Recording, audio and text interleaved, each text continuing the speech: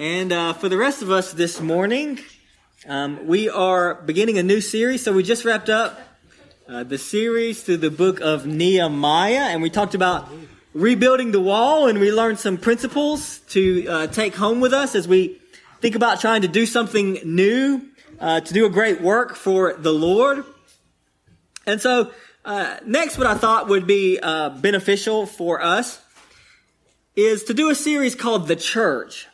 And so what we're going to do over the next several weeks is I'm just going to be looking at some principles concerning the church. So, we've been having our vision meetings and been having some really good conversations and discussions that really needed to be had. And we're going to have another meeting this Sunday afternoon as well.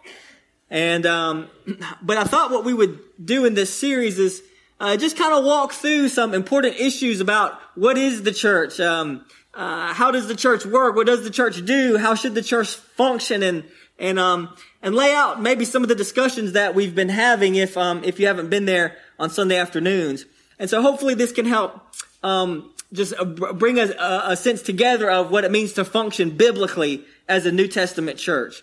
And so that's what we're going to do this morning. And so we're going to do this by answering different questions throughout this series. And so the first sermon in this series, and question number 1, is going to be about purpose. Purpose. Why is there a church? Why is there a church? So that's what we're going to talk about. And we're going to begin this morning in Genesis chapter 1. And so I'm going to take a guess that's going to be on page 1 of your Bibles there. So page 1, Genesis chapter 1. We're going to talk about purpose. Why is there a church? Because, right, if we're going to be a church, we got to know why we exist and what God has purposed for the church and where we fit into the big picture story of what God is doing in the world. And I think the more we grasp this, the more we feel the significance of what it means to belong to Christ and to belong to God. And that's what we're going to talk about this morning. From Genesis chapter 1, we're going to begin in verses 26 through 28. If you're able and willing, I invite you to stand in honor of the reading of God's word. Genesis chapter 1, beginning in verse 26. It says, "Then God said, 'Let us make man in our image, after our likeness, and let them have dominion over the fish of the sea, and over the birds of the heavens, and over the livestock, and over all the earth, and over every creeping thing that creeps on the earth.' So God created man in his own image. In the image of God, he created him. Male and female, he created them. And God blessed them. And God said to them, 'Be fruitful and multiply and fill the earth and subdue it and have dominion over the fish of the sea and over the birds of the heavens and over every living thing that moves on the earth.'" The word of God. You may be seated. Okay, so we're going to see 3 kind of purposes for the church this morning. Number 1, we're going to see that it is to fulfill the purpose for which man was made. To fulfill the purpose for which man was made. Number 2, purpose of the church is to be God's chosen people and children. To be God's chosen people and children, as we just sang about. And then number 3, purpose of the church is to bring him glory. To bring him glory. But first, number 1, we're going to talk about the purpose of the church, to fulfill the purpose for which man was made. To fulfill the purpose for which man was made. So, the book of Genesis, if you haven't figured it out yet, is extremely important for Christianity. And even just the first few chapters are extremely important for us today because they delineate the purpose for which God made humanity, right? So, a lot of conversations and a lot of discussions and a lot of disagreements today revolve around what does it mean to be human? And who can define that? And what does that mean?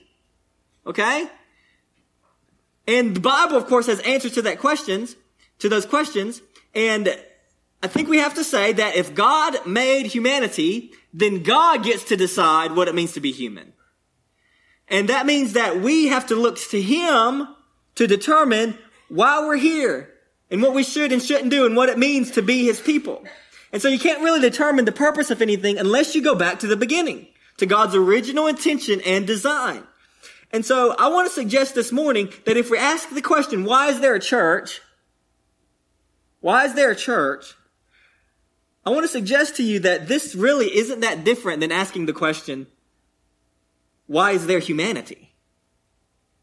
Why is there humanity? And I'm going to draw that connection out for you, hopefully, here in just a few minutes. So if we look at Genesis 1, what does it say about humanity? It says that we were made in God's image. We were made in God's image. So now, if you've read the Old Testament, you recognize and you realize, right, that an image in the Old Testament, right, an image is a pretty specific term, right? Because God forbade the creating of images of gods. And in fact, God forbade the creation of images of himself, right? If you go back to Israel at Mount Sinai when they made the golden calf, they actually were trying to make a representation of God, the God who delivered them out of slavery. Okay? Which is interesting. But so it's not like they were trying to worship a false God. They were trying to worship a true God in the wrong way. Okay? So image in the Old Testament bears that idea. So it's remarkable. It's remarkable that in the first chapters of the Bible, it says, to this day in other parts of the world, right? People make images and worship them. Okay? It happens all over the world. But in the Old Testament, it says that God made an image of himself. You see that? God forbade man to make images of himself. Why? Well, I think at least part of the reason is because God had already made an image of himself. God is so great that he cannot be properly imaged in anything that a human being could create. Because the human beings themselves are image bearers of God. So what does that mean? It means that we exist to represent God, to display God, to manifest the beauty and glory and goodness and wisdom and righteousness and grace of God to the world. Right? When you look at another human being and you see a creative person, a person with capacity to create and build and do good, when you see wisdom and beauty and virtue and goodness in another human being, what are you seeing? You're seeing God on display, right? You're seeing a reflection of the one in whose image that person was made. Okay? So that's an aspect of the image of God. Another aspect of the image of God is that what did image do? Well, images represented deity, right? And so they would put these images up in their temples or whatever to represent the divine, and essentially they would be saying, right, that the reign where an idol was, right? They were saying that the idol that God represented there has authority there, right? When Nebuchadnezzar created a statue of himself and had everybody bow down to worship it, he wanted people to see the statue and think Nebuchadnezzar reigns here. Right? So what did God do when he created images of himself? Well, he was saying that so that the rest of creation, wherever they saw a human being, they would look at the way that human being rules and creates and develops and lives and should be able to say, God reigns here. Because that's his image. That's what we were made to do. Which is why when you look at creation, it's remarkable the charge that he gives humanity. Have dominion over the earth. Over the fish of the sea, over the birds of heaven. What does he get? What do humans get to do? They get to rule the world. For God. Okay? But what happened? What happened? Man fell woefully short of the purpose for which we were given because the world wasn't enough. God made us to be kings, and that wasn't enough. We wanted to be the King of Kings. That's sin. Humanity fell, and great was the fall of it.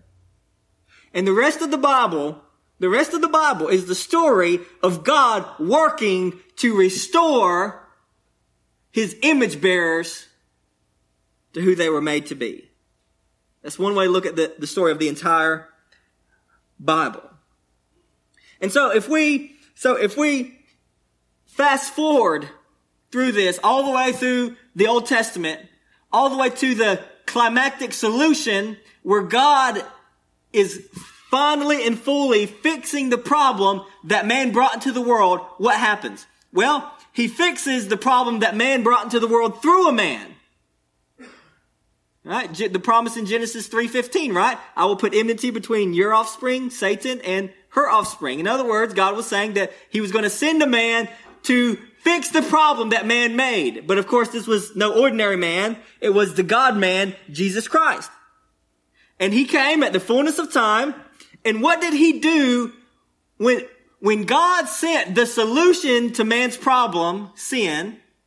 When sin is what keeps us from being who we were made to be, the image bearers, the perfect image bearers of God. When God sends the solution for sin to restore humanity back to the way that they're supposed to be, what ends up happening? Well, he lives a perfect life. He dies a substitutionary death for the sins not his own, for other people's sins. He rises physically, bodily from the grave so that all who believe in him are forgiven of their sin. Their penalty is paid by Jesus Christ. They're forgiven of their sins. They are filled with the Holy Spirit. And then that same Jesus, he ascended into heaven. And then on the day of Pentecost, he poured out his Holy Spirit upon his apostles who would preach the gospel. And ultimately, what is the result of all of that?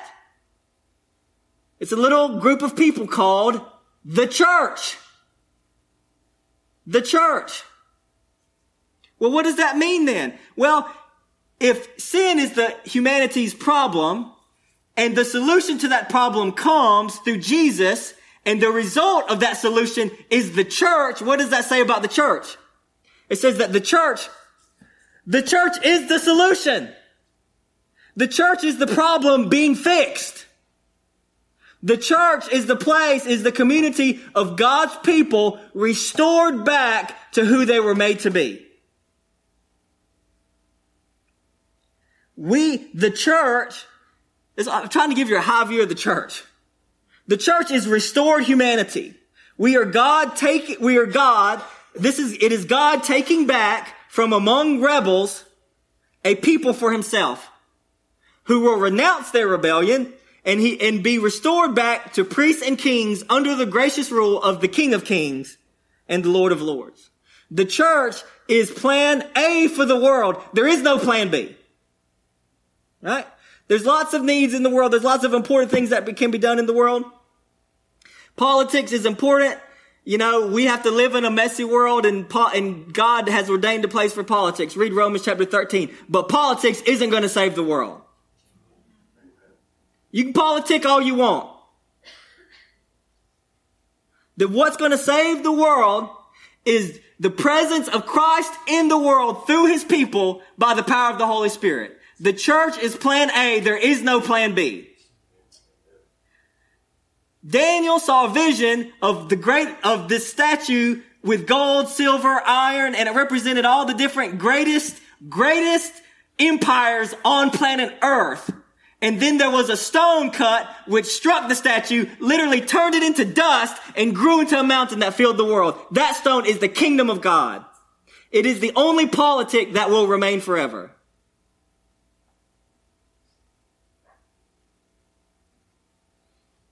The church is plan A for the world. There is no plan B. The church is comprised of those who what? Who have already experienced in part the restoring and renewing work of God, right?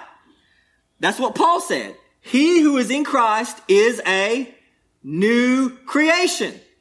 The old has passed away. Behold, the new has come. If you are in Christ, if you have exercised genuine repentance of sin and faith in Christ, the Bible says that the Holy Spirit has come upon you and that you have been born again and you have become a new creature. Might not always feel that way sometimes, but that is in fact, the Bible says, what has happened to you. So the church is what? It is the first fruits of the new creation. It's not fully here. It's not finally here, but it's coming, and you're the beginning. The change in your life that is wrought by the Holy Spirit, Paul says, again, is a down payment of the inheritance that's still to come. You have the first fruits, the first initial powers, the first initial change of the Spirit within you that Jesus Christ will bring to completion at his return. We are the restored humanity. Think about it, right? Adam and Eve were made to do what? They literally walked and talked with God in a garden. They enjoyed a real personal relationship with the God of the universe. These are our first parents. That's what they were made for.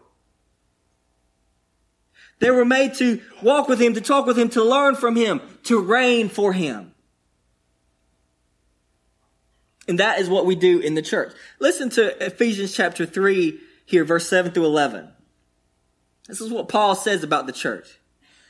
He says, of this gospel, I was made a minister according to the gift of God's grace, which was given to me by the working of his power. To me, though I am the least of all the saints, this grace was given to preach to the Gentiles the unsearchable riches of Christ and to bring to light for everyone what is the plan of the mystery hidden for ages in God who created all things, so that through the church, the manifold wisdom of God might now be made known to the rulers and authorities in the heavenly places. This was according to the eternal purpose that he has realized in Christ Jesus our Lord. Now that's kind of dense, but let's go back and look. He says in verse 9 there that Paul's ministry, so this is Paul's conception of his own ministry. He says that he was called to be an apostle to bring to light for everyone what is the plan of the mystery hidden for ages in God who created all things.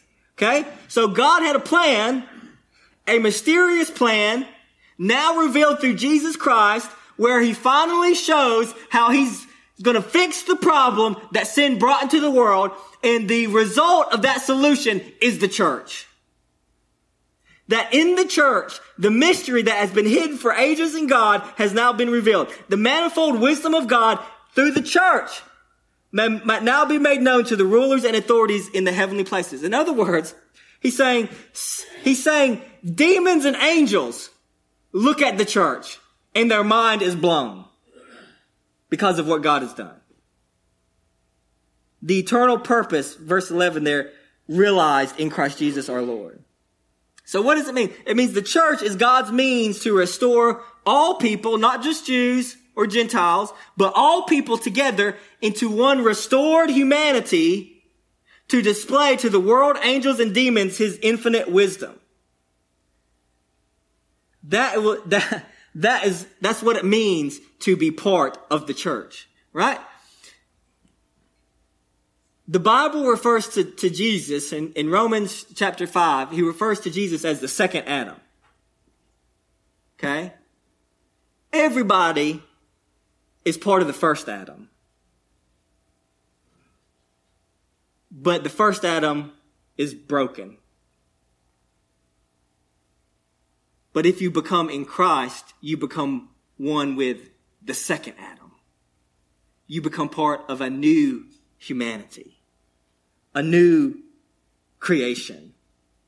People who are freed from sin to be who we were made to be, the image bearers of God. No, we don't do it perfectly yet, but we're getting there. As I always say, we're not who we one day will be, but I'm not who I used to be. The beginning, the first fruits of a new creation.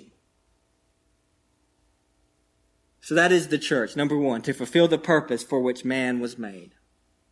Number two purpose for the church is to be God's chosen people and children.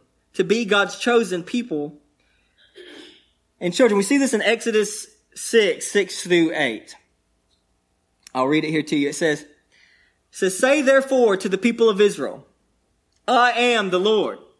I will bring you out from under the burdens of the Egyptians, and I will deliver you from slavery to them, and I will redeem you with an outstretched arm and with great acts of judgment. And I will take you to be my people, and I will be your God. And you shall know that I am the Lord your God, who has brought you out from under the burdens of the Egyptians.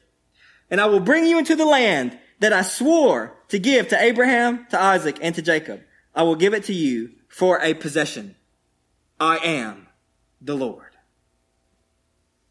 So, we see here, I believe, that the church exists to be God's chosen people and God's children. So, to grasp this, you got to have some sense of the storyline of Scripture and how it all fits together. Okay? When you read through the book of Genesis, right, and you see humanity's problem, and you see that God makes that promise there of a son of Eve who will one day do battle with the serpent and undo all that he brought into the world. If you understand all that, then you're following the rest of Scripture, and you're basically asking the question, well, where is he? Where is the promised one? And so then, as I've said in other places, right, that's where all the genealogies in the Bible start making sense, because it's tracing a bloodline. There's a bloodline of the promise. There's a promise coming, and there's got to be a line that ultimately is going to bring forth that promise. Which is why the Gospels, two of the Gospels trace Jesus' genealogy, because they want you to see that Jesus was not God saying, they messed up. What am I going to do now? Jesus was the plan to be brought forth at the right time, born of a woman, born of a virgin. God become flesh and dwelt among us. It's unbelievable. Okay? But when you read in Genesis, you're like, well, where is this going? And then all of a sudden this guy named Abraham shows up. And then it becomes clear that the promise is ultimately going to be fulfilled through Abraham. And that promise to Abraham gets fleshed out by him becoming a great nation called Israel. And Israel, I would argue, in the Old Testament becomes a type, a picture, a pointer towards the church. Now follow me. He makes a promise to Abraham. He promises them offspring and blessing. They go down into slavery in Egypt, but God keeps his promise in Egypt, and they multiply greatly. Okay? Now they become enslaved. All right? And then what does God do? Well, he raises up a deliverer to lead them out of slavery. And in the Exodus 6 passage that we looked at, that's God talking to Moses, saying, I'm going to use you to lead the people out of slavery, and here's part of the reason I'm going to do it. Because he says, I will take you to be my people, and I will be your God, and you shall know that I am the Lord your God, who brought you out from under the burdens of the Egyptians. So, when you look at the Old Testament, okay, you have Israel, and they're delivered out of slavery from Egypt, okay? And you're like, okay, this is great. This is awesome. This is going to work. Until they get to the wilderness. And then they complain about magical food, okay? And they complain about water, even though God just literally turned the whole river to blood, all right? And then they make a golden calf, literally, when God just told them not to, okay? And they rebel at the edge of the wilderness, and then they eventually go in. And then when they do go into the land, and God does give them the land anyway, they do whatever is right in their own eyes. And then after that, they want to be just like everybody else, so then they want a king. And then the kingdom is divided. And then they commit idolatry, doing the same things that the people who God kicked out of the land ahead of him were doing. And then God sent in the prophets. And then they didn't listen to the prophets. And then you start wondering, by the time, if you can make it all the way to the end of the Old Testament, you start wondering, man, this really ain't working out. This whole God's people thing ain't really working out the way it's supposed to work. Doesn't seem like it. So what's the problem? Well, there's still a fundamental problem that hadn't been solved yet. Right? So then so again, I'm saying here that the point of Israel is to say that to be God's people, you have to be something that even Israel wasn't. You have to have not just God's laws outside of you. You have to have God's word written on your heart.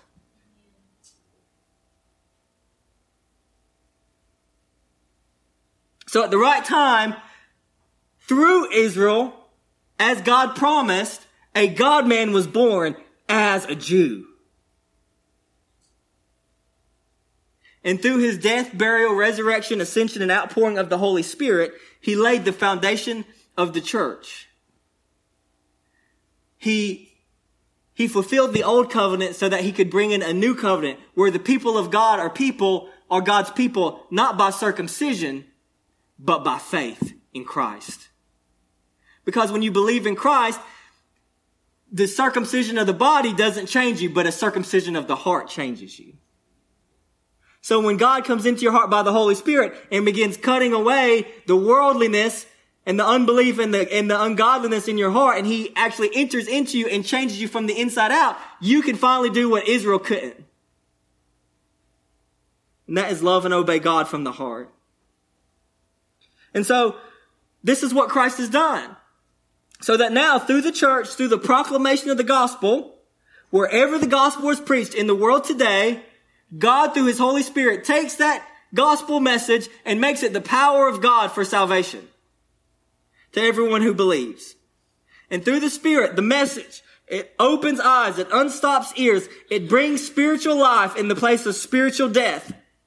And people, by the Word and by the Spirit, Jew, Gentile, whoever, it doesn't matter. When the Word of God comes to you in power and the Spirit applies it to your hearts and enables you to see the truth of the gospel, at that moment you are what Jesus Christ said needed to happen to Nicodemus. You are born again. The Spirit of God comes upon you and you are born again. Now what does that mean? Well, who are born? Well, babies are born. Children are born. Why do you got to be reborn? You got to be reborn because you're part of one family, but God wants you in another family. So you got to be reborn. A child of God. A child of God. God. It's unbelievable. A child of God. By grace, by the word, by the gospel, by the Spirit, people are reborn out of the family of Adam into the family of Christ. Out of the family of Satan into the family of God. So through Jesus Christ, through the gospel, a people, a community is being reborn out of the nations into one family of God. So that God can do what? So that he can finally fulfill the purpose for which we were made. So that he can finally fulfill in the church what Israel was supposed to be. Were that a people who would be his people and he would be their God. And that's exactly what Peter says in 1 Peter chapter 2, 9 and 10. Talking to the church. He says, but you are a chosen race, a royal priesthood, a holy nation, a people for his own possession, that you may proclaim the excellencies of him who called you out of darkness into his marvelous light. Once you were not a people, but now you are God's people. Once you had not received mercy, but now you have received mercy. This language is used of Israel in the Old Testament, but Peter says it's for you, the church. You are God's people. You are a chosen race. You are a royal priesthood. You are those who've been called by God out of darkness into his marvelous light. Once you were not a people, but now you are God's people. Now think about that. I just think we always have to keep in mind, today's Sunday. It's the Lord's Day. Of course, depending on where you are in the world, different times and all that. Literally, over 1 billion Christians will gather somewhere on this planet today and worship Jesus as the resurrected Lord. People who look different from us, people who speak a different language from us, people who culturally are different from us, people who, humanly speaking, we have absolutely nothing in common. But in Jesus Christ, the Bible says, once you were not a people, but now you are God's people.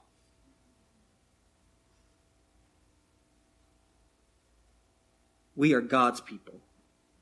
We are the people of God who have received the mercy of God. God's children reborn by the Spirit. God's chosen people. So why is there a church? To fulfill the purpose for which man was made, number one. Number two, to be God's chosen people and children. Finally, number three, to bring him glory. We're going to see this from Revelation chapter 7, verses 9 through 17. Revelation 7, verses 9 through 17. It says, after this, I looked, and behold, a great multitude that no one could number, from every nation, from all tribes and peoples and languages, standing before the throne and before the Lamb, clothed in white robes, with palm branches in their hands, crying out with a loud voice, salvation belongs to our God who sits on the throne and to the Lamb. And all the angels were standing around the throne and around the elders and the four living creatures, and they all fell on their faces before the throne and worshiped God, saying, Amen. Blessing and glory and wisdom and thanksgiving and honor and power and might be to our God forever and ever. Amen. Then one of the elders addressed me, saying, Who are these, clothed in white robes, and from where have they come? I said to them, Sir, you know. And he said to me, These are the ones coming out of the great tribulation. They've washed their robes and made them white in the blood of the Lamb. Therefore, they are before the throne of God and serve him night, day and night in his temple. And he who sits on the throne will shelter them with his presence. They shall hunger no more, neither thirst any more. The sun shall not strike them, nor any scorching heat, for the Lamb in the midst of the throne will be their shepherd, and he will guide them to springs of living water, and God will wipe away every tear from their eyes. It's going to get better. You hear me?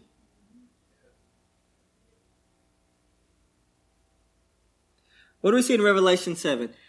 We see God finally getting what he deserves.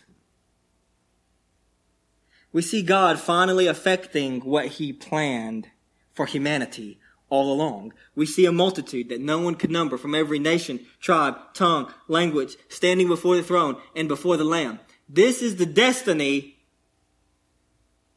of the church. This is where we're headed. This is where we're headed, right?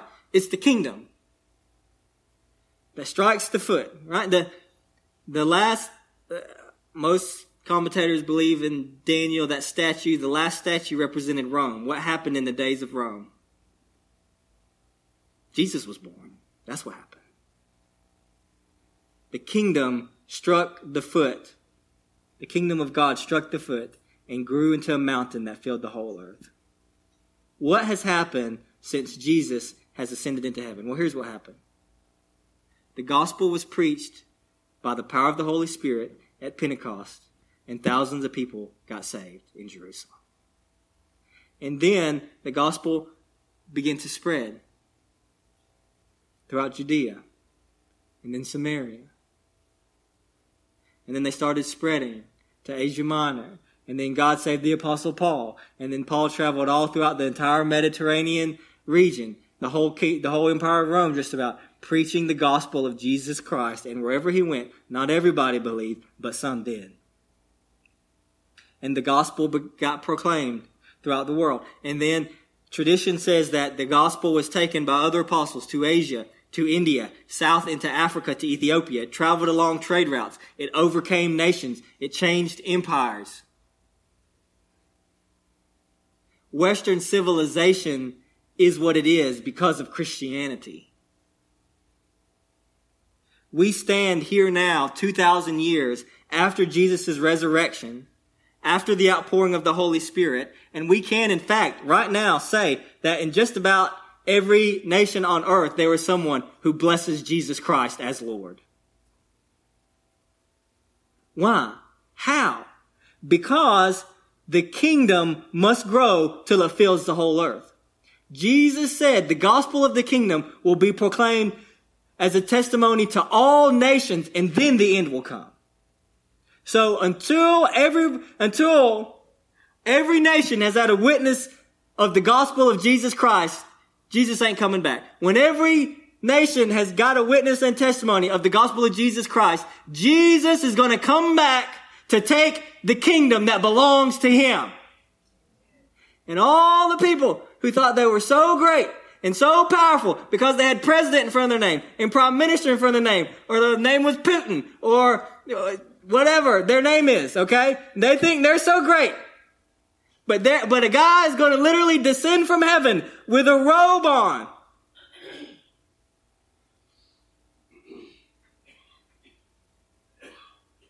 And knees will break because they can't help but bow to him.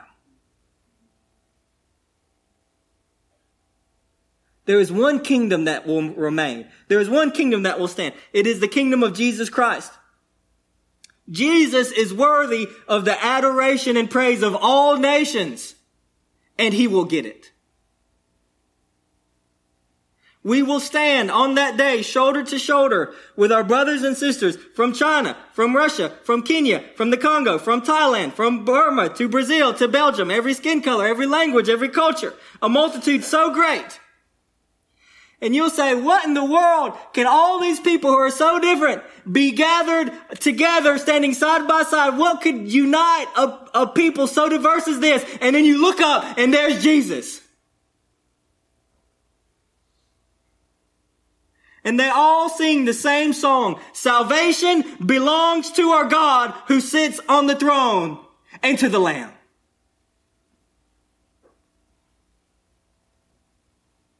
And what will those people, who are those people? Who are those people around the throne? They're sons of Adam. They're sons of the second Adam. They're sons and daughters of the King. They are those who have been, by the mercy of God, called out of darkness into his marvelous light. So the church exists because God the Father, God the Son, and God the Holy Spirit are worthy of all glory. Because God is so great that the greatest thing he could do is share himself with his people. To create a people in his own image so that the rest of the cosmos might see and savor the wonder, beauty, glory, and holiness of a great and gracious God.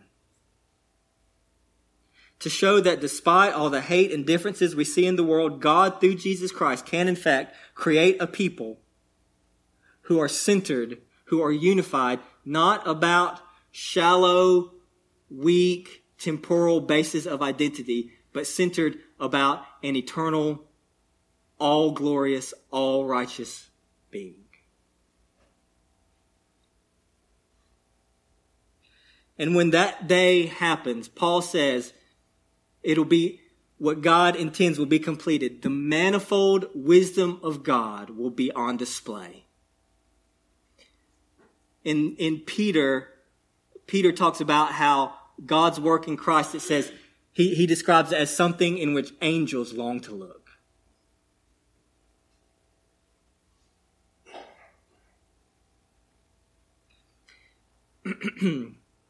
The church exists to bring glory to God, to those who are graced of God to see him for who he really is, to be those who enjoy the unveiled presence of the thrice holy sovereign of the universe.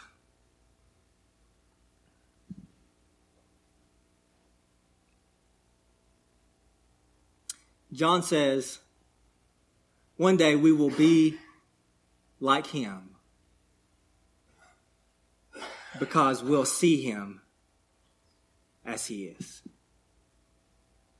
We are Christ's.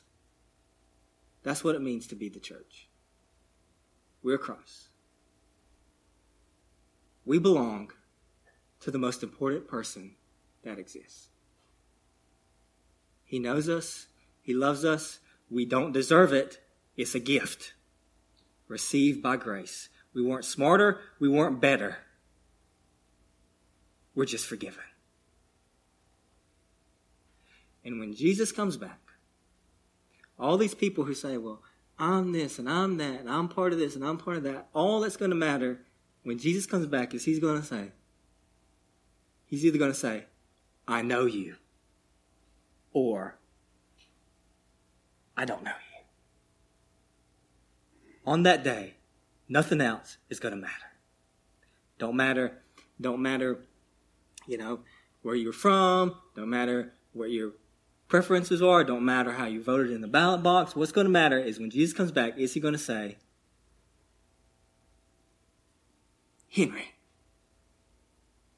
Teresa, Ray, I'm here for you. That's what's going to matter.